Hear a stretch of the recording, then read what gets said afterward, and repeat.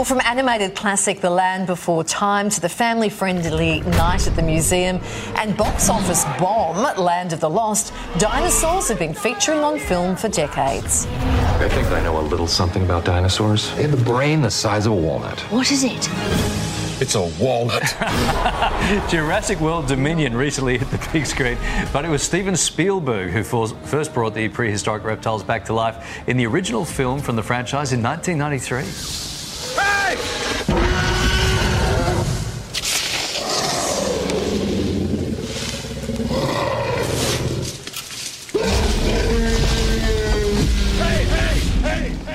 Representation of these iconic beasts has come a long way, but how do experts really feel about dinosaurs at the movies? What do filmmakers get right and what do they get so very, very wrong? To give us an insight, we welcome paleontologist, Associate Professor Mark Loewen from the University of Utah. Good morning, Mark.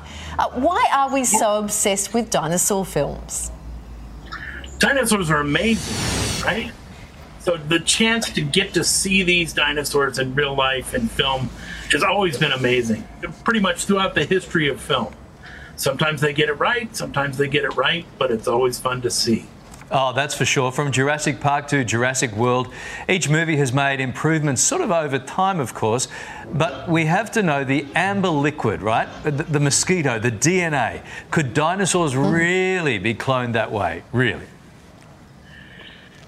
Right now, with our current technology, no. We actually don't have the technology to clone reptiles or birds. We can only clone mammals right now. At the same time, DNA has a half-life of about 5,000 years. So actually getting the intact DNA of a dinosaur is a huge hurdle that we're just not ready for at the present time. All right, good to know. The Tyrannosaurus Rex is a fave among many, but also the butt of so many jokes for having their tiny little arms. In your professional opinion, their small limbs don't even matter. You know, T-Rex has tiny little arms, but it could still curl 250 pounds, which is more than most people can. At the same time, it hunts with its head. So you don't really need those arms when you're just biting things, grabbing them, shaking them to death, and tearing them apart with your head. Yeah, well said. There's a scene in Night at the Museum, a great movie, where Ben Stiller plays Fetch with a T-Rex skeleton, but there's something missing, right, from the fossilised remains? Yeah, I mean, some of the bones aren't there. I don't know what's keeping the bones together, but, you know, it's magical. It's a movie. I love it. OK, Land of the Lost didn't do so well at the box office or in terms of accuracy. Is that right? Yeah. But, you know, it's always fun.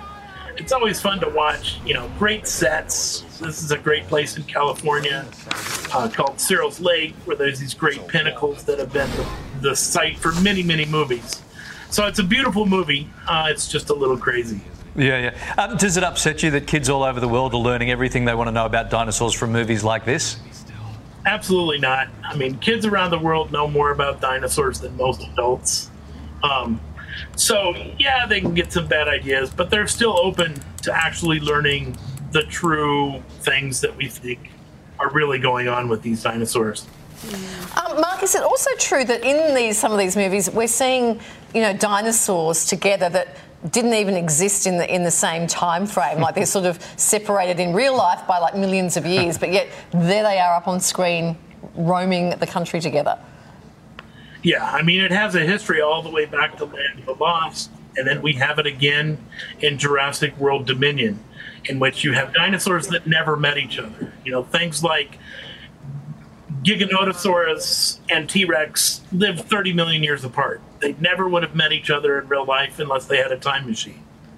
So can you go to these movies and sit back and relax and enjoy them, or are you like Simon Cowell on America's Got Talent? You know, absolutely. I just love watching the dinosaurs. For me, getting to see these things flesh out in real life is exciting. Sure, I'm going to nitpick here and there, but I still enjoy the movies, and they're awesome movies. Yeah. Which movie has got it most right, in your opinion? It's a tough one. You know, the dinosaurs that we just saw in Jurassic World Dominion are probably the best depictions of dinosaurs that we've had yet. There's still lots of mistakes. There's still mixing of dinosaurs. The cool thing is, for the first time, we're really seeing feathered raptors.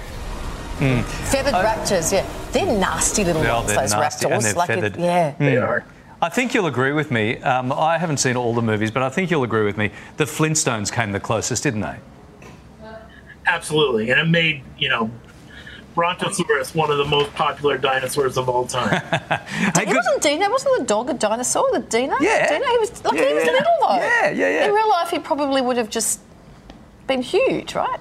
Why have we never questioned that before? Because the Flintstones, Mark, we're going to let you go while we carry on with this. But thank you very much. Very interesting to talk to you. Thank you so much.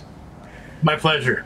Yes, Are they little dinosaurs as I don't know, tiny as but dogs? I feel like on this show we spend more time questioning the Kardashians and what they're up to than how the world began.